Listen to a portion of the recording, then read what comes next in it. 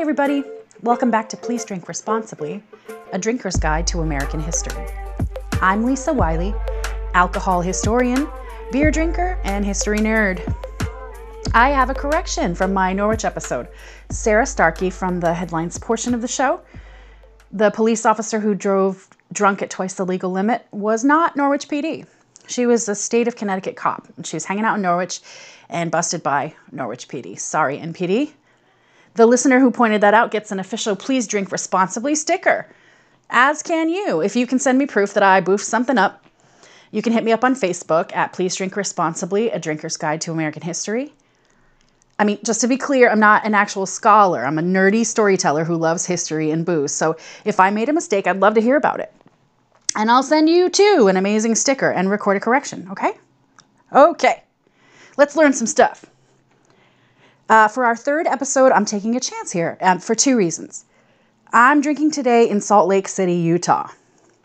I've made it a point to cover smaller towns on this show for time reasons. I like to be under like 30 minutes or so, like one drive to work. And the bigger towns, they have so much going on that I can't get through it all. And also, I'm taking a risk on Salt Lake because there are more crazy drinking laws here than anywhere else that I have ever heard of, at least in the United States. For example, did you know that bartenders from 2010 to 2017 were required to mix drinks behind a screen? Holy hell, this is going to be fun. Bars and beer taverns in Salt Lake are open from 11:30 a.m. to 1 a.m. daily. State-run liquor stores may be open from 11 a.m. to 10 p.m. Monday through Saturday and closed on Sunday. As we speak, Utah is finally relaxing its alcohol laws, so I'm running out of time on some of this. We're going to start this one before I dive into the founding folks by talking about 3-2 beer, which I learned about when I went to Salt Lake City. It was horrible, and it also means I have to get a little bit sciencey, at least for me. So most beer in the United States has an alcohol content of up to 4 to 6% alcohol by volume. Some of them going up to like as much as 9. I can tell you about a camping trip where I came across some 9% beer and passed out at the campfire. In Utah, 3-2 beer, just to make it more complicated, is measured alcohol by weight, which is a way more complicated system. So 3-2 beer measured by weight is really around 4% by volume, which is the normal American alcohol measurement system if you look at the can. And it hurts my brain. That's enough of that. But the point is, in Utah, as of this recording, it is illegal to sell anything higher than a beer, which is around 4% by volume, but 3-2 by weight in any store not run by the state. They consider anything stronger to be liquor.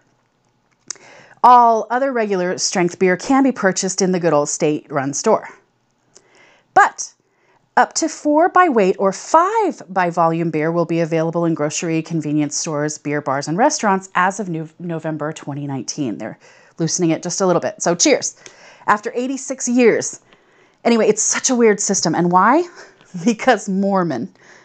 Let me just rattle through early history here. Because for a historically parched American city, the booze actually takes up a lot of time. Early indigenous tribes were Shoshone, Ute, like Utah, and Paiute tribes.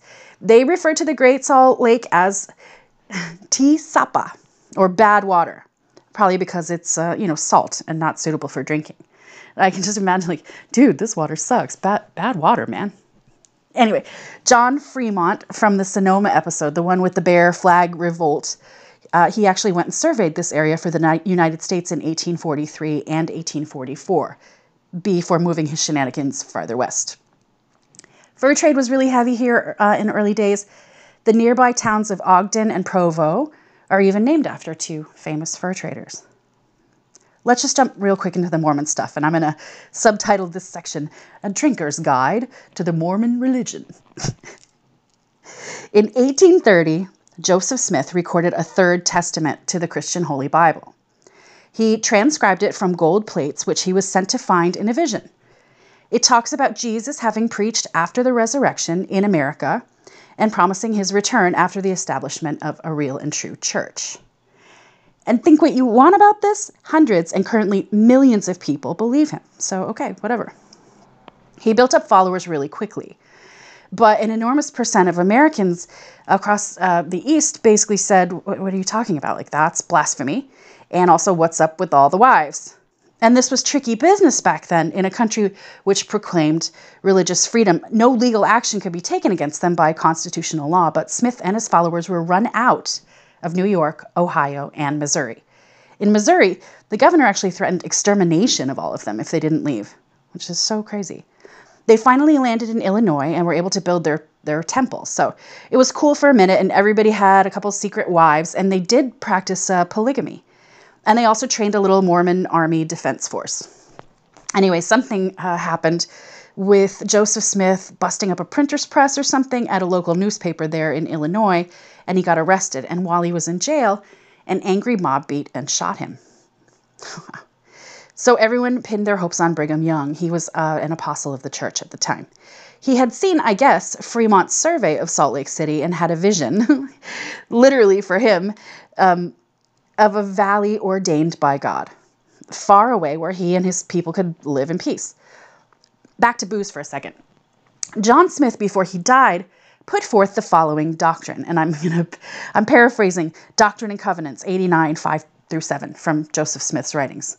Behold, it is not good. And that's what he said. It is not good. It's only to be used in the taking of sacraments, and even then it should be only wine made at home, and strong drinks are not for your belly. That one is weird. Anyway, that's the Mormon alcohol doctrine. Now we know. In 1846, 10,000 Latter-day Saints headed to Utah. And they had to basically go walk or wagons. They had to stop in winter in Missouri where they built a makeshift winter quarters, but 800 of them died from the cold on the journey. This is a lot of dedication, and I just read more LDS texts than I ever expected I would. But I don't know, man. It seems pretty fun. You live a righteous life, and you get to enjoy one of these 3 levels of heaven. It actually sounds pretty baller.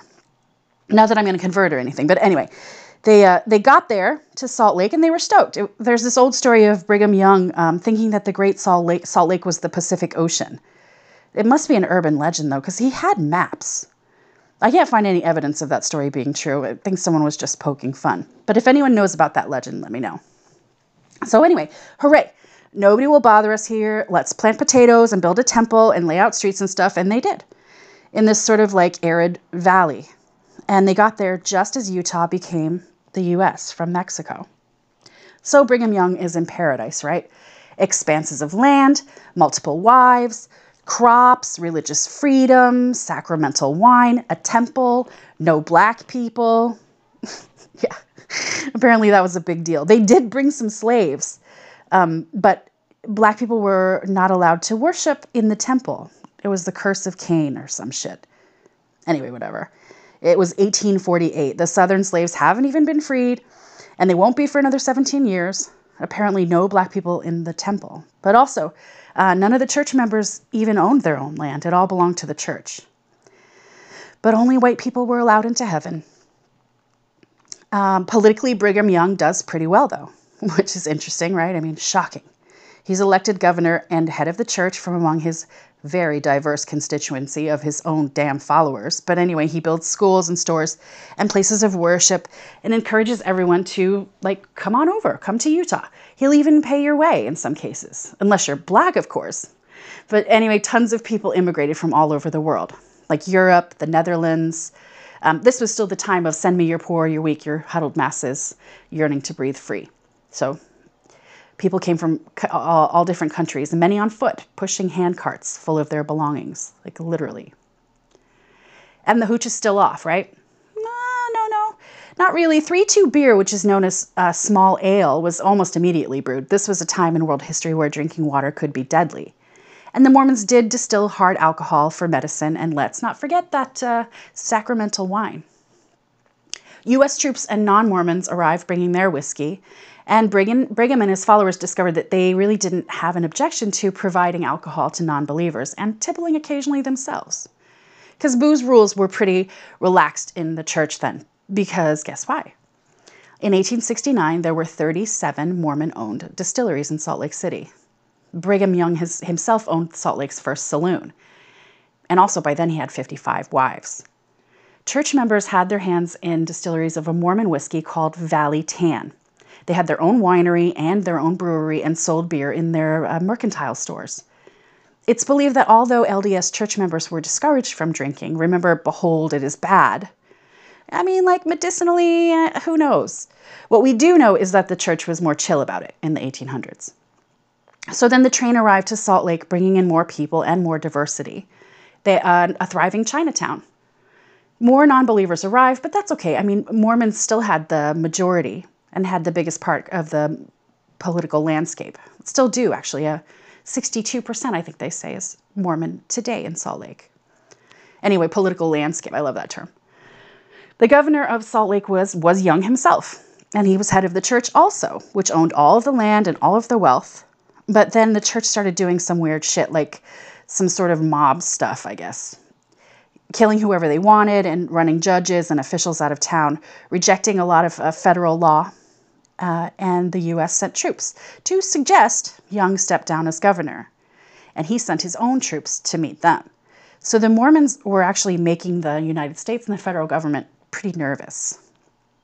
So the U.S. divides and cuts up the surrounding areas to make Nevada, Colorado, Wyoming. It encroached the surrounding Mormon territory, but denied them statehood, Utah, until they could do away with polygamy, which they finally do in 1896. Early Mormon Salt Lake history. You're welcome.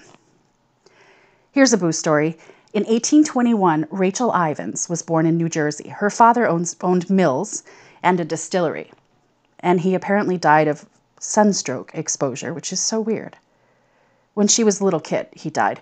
That was all I could find. Distillery, sunstroke exposure. It sounds a bit like he passed out in a field, but A-okay. And I only really feel that way because of what transpires 50 or so years later, but I don't really have the proof. Anyway, she was orphaned 4 years after her father died when her mom died. And she was moved along with her 7 brothers and sisters to different relatives. And these relatives started attending meetings of the Latter-day Saints, as she. She wrote a testimony to her conversion, and it's pretty much like, I found joy there. Cool. However, she started to believe that Joseph Smith, the prophet himself, wanted to ask for her hand in plural marriage. If this is the case, we'll never know.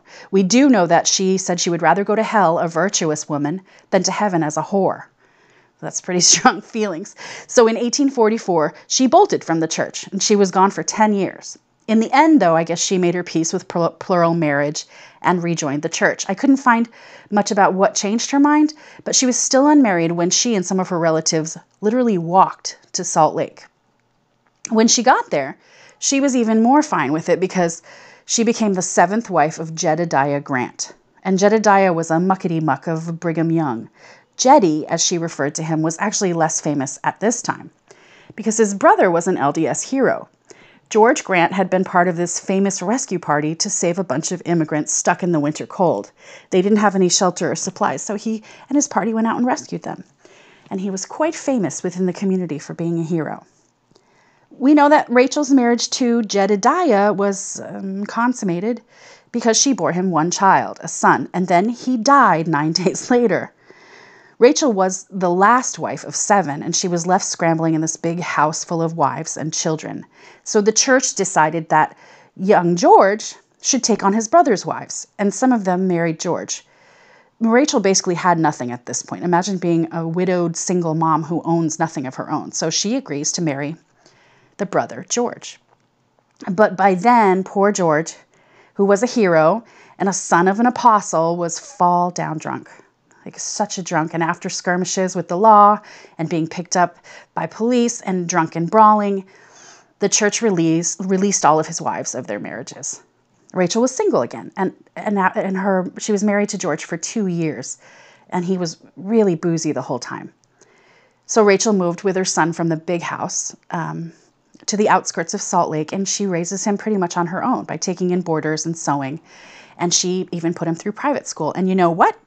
Her son, Hebert, became the head of the whole church, which is pretty cool. But he was the iron fist of temperance and enforcing the doctrine and covenants. Remember, behold, it is bad, from which the Salt Lake took 86 years to recover from. He was the 11th head of the LDS church and a real booze bummer. the church leader who enforced the no alcohol, no like higher levels of heaven doctrine. And he did also create the first welfare programs for women and children. So that's kind of cool. Did you know that the first female Utah state senator was a Mormon? Yep. You guys, the Mormons are politically savvy. Their prophet Joseph Smith even ran for president at one point. There's been a Mormon in American office since the early 1800s, making the Church of Latter-day Saints about as American, in my opinion, as the Gold Rush and the Emancipation Proclamation and baseball, and they probably make a hell of an apple pie. And nothing is more evidence of a healthy mix of church and state than Salt Lake City and the alcohol laws, since young Hebert made heaven unattainable with hooch. So backing up, Civil War, like California, they had no regiments. They mostly stayed in the West. Temperance went down as you would expect. There were 600 saloons operating before Prohibition in Utah. Utah and the church under Rachel's son Heber banned alcohol, and the state banned it even before federal law. Many saloons went underground, but federal agents in Utah seized over 400 distilleries, 332,000 gallons of mash, 25,000 gallons of spirits, 8,000 gallons of malt liquor, and 13,000 gallons of wine between 1925 and 1933 during the years of Prohibition. But that sounds like pretty much everywhere. Utah repealed Prohibition in 1933 with the rest of the United States. But Salt Lake drinking laws were still governmentally Mormon wacky. They still were for the next 90 years. This is where my job as an alcohol historian gets tough, because what happens in Salt Lake from the temperance movement is so involved. I'm going to skip a bunch of history stuff because there were so many crazy laws to cover. So here we go. Alcohol after Prohibition could only be purchased in state stores. Still true to this day. Like many places, but wait, it gets weirder. You couldn't go out for a drink. You had to bring your own liquor. So restaurants and bars would take your brown bag and have you set you up with ice and mixers, and they would pour your drink. Some had lockers, so you didn't have to drink the whole bottle in one night because you certainly didn't want an open container in your car. This system proved impractical. In 1969, Utah legalized airplane bottles. At least that's what I've always called them, 1.75 ounces of alcohol. In the Northeast, they call them nips. In Utah, they call them Barbie bottles. This was their system for about 20 years. In 1990, they installed meters on bottles. No drink was to exceed 1.5 ounces of alcohol, no doubles, ever, making the weakest mixed drinks ever. You can't order more than one drink at a time, unless it was a different liquor. I heard something about like a side shot, but it couldn't be, you couldn't order like a single vodka and a vodka shot so that you could pour it in, like they were onto you. You could not eat at a restaurant unless you had an intent to dine. Like literally, they couldn't serve you alcohol unless you were going to eat. That's bananas. There were no happy hours, no drink specials. You can't buy a keg of beer in Utah. Legal alcohol driving limits are the lowest in the nation. Home brewing was not made legal till 2009. And then, my favorite, the Zion Curtain, which states that drinks must be mixed behind a screen so no one can see. Alcoholics can't be tempted, and kids can't get corrupted. This law lasted 7 years in recent history till 2017. Now, instead of a partition, restaurants can have a 7-foot distance between the bar and diners where no children are allowed. So Salt Lake City has been fighting hooch ever since because, behold, it is bad. In 2002, for the Winter Olympics in Salt Lake, Olympic logo emblazoned flasks were given out as sort of a tongue-in-cheek souvenir. Okay, I feel like I'm running out of time. I'm going to leave you with one more drunk daddy story. There's so many drunk daddies in history. In Salt Lake City in 1926, a child named Neil Cassidy was born. And his mom died, and his dad was a what? Alcoholic. So he raises himself, basically, and was in and out of trouble in reform school. Little Neil grew up to be in the Beat generation, and he was a major figure in works by Allen Ginsberg and Jack Kerouac, and they were dropping acid all over America. In fact, he and Ginsberg were in a romantic relationship. I'll give you a quote by Cassidy. "Sometimes I sits and thinks. Sometimes I sits and drinks. but mostly I just sits. I can relate to that one. Neil died of a drug overdose at the age of 42. Okay, drunken dummies from the Salt Lake City headlines. Francesca Farias Swanson, found walking barefoot in Salt Lake City, was drunk on mouthwash and asked the police if she could just smoke one more bowl of marijuana before being taken to jail. In 2019, Brother Taylor of Salt Lake City was reported to the newspaper as being as drunk as he could possibly be, and his wife was compelled to drive him home in the wagon, the saint in question lying flat in the box with his feet dangling over the end. That happened in 1879. Tim Crowley of Salt Lake City found himself too drunk to rescue a baby bird he found. The quick-thinking Crowley ordered an Uber. The driver was happy to assist for the regular fare. 2018. Frank Gilmore, after a 10-day bender, found himself suing his bride of 11 days for inveiling him into a state of holy matrimony while he was mentally and physically incapable of rationally exerting his own power. After taking off with his $1,300 savings, Mr. Gilmore was still ordered to pay $30 a month in alimony until the matter is settled in court. That happened in 1913. Okay, this is a joke I found in a Salt Lake newspaper. A prohibition officer promises $10 to anyone with information about a private still. Coming across a tolerably drunk Irishman, is what the paper said, with the $10 offer. Our Irishman leads the officers to a nearby field where military men in dress uniform were marching. And Patty says, "See that red-headed man there marching? He's my brother. Been in the service for 12 years. He's supposed to be a corporal by now, but he's a private still." So stupid. If you or anyone you know has a drinking problem, reach out. I'll try to help with resources if I can. Our theme song is by Hank FMAO. If you'd like to hear more, he's on SoundCloud.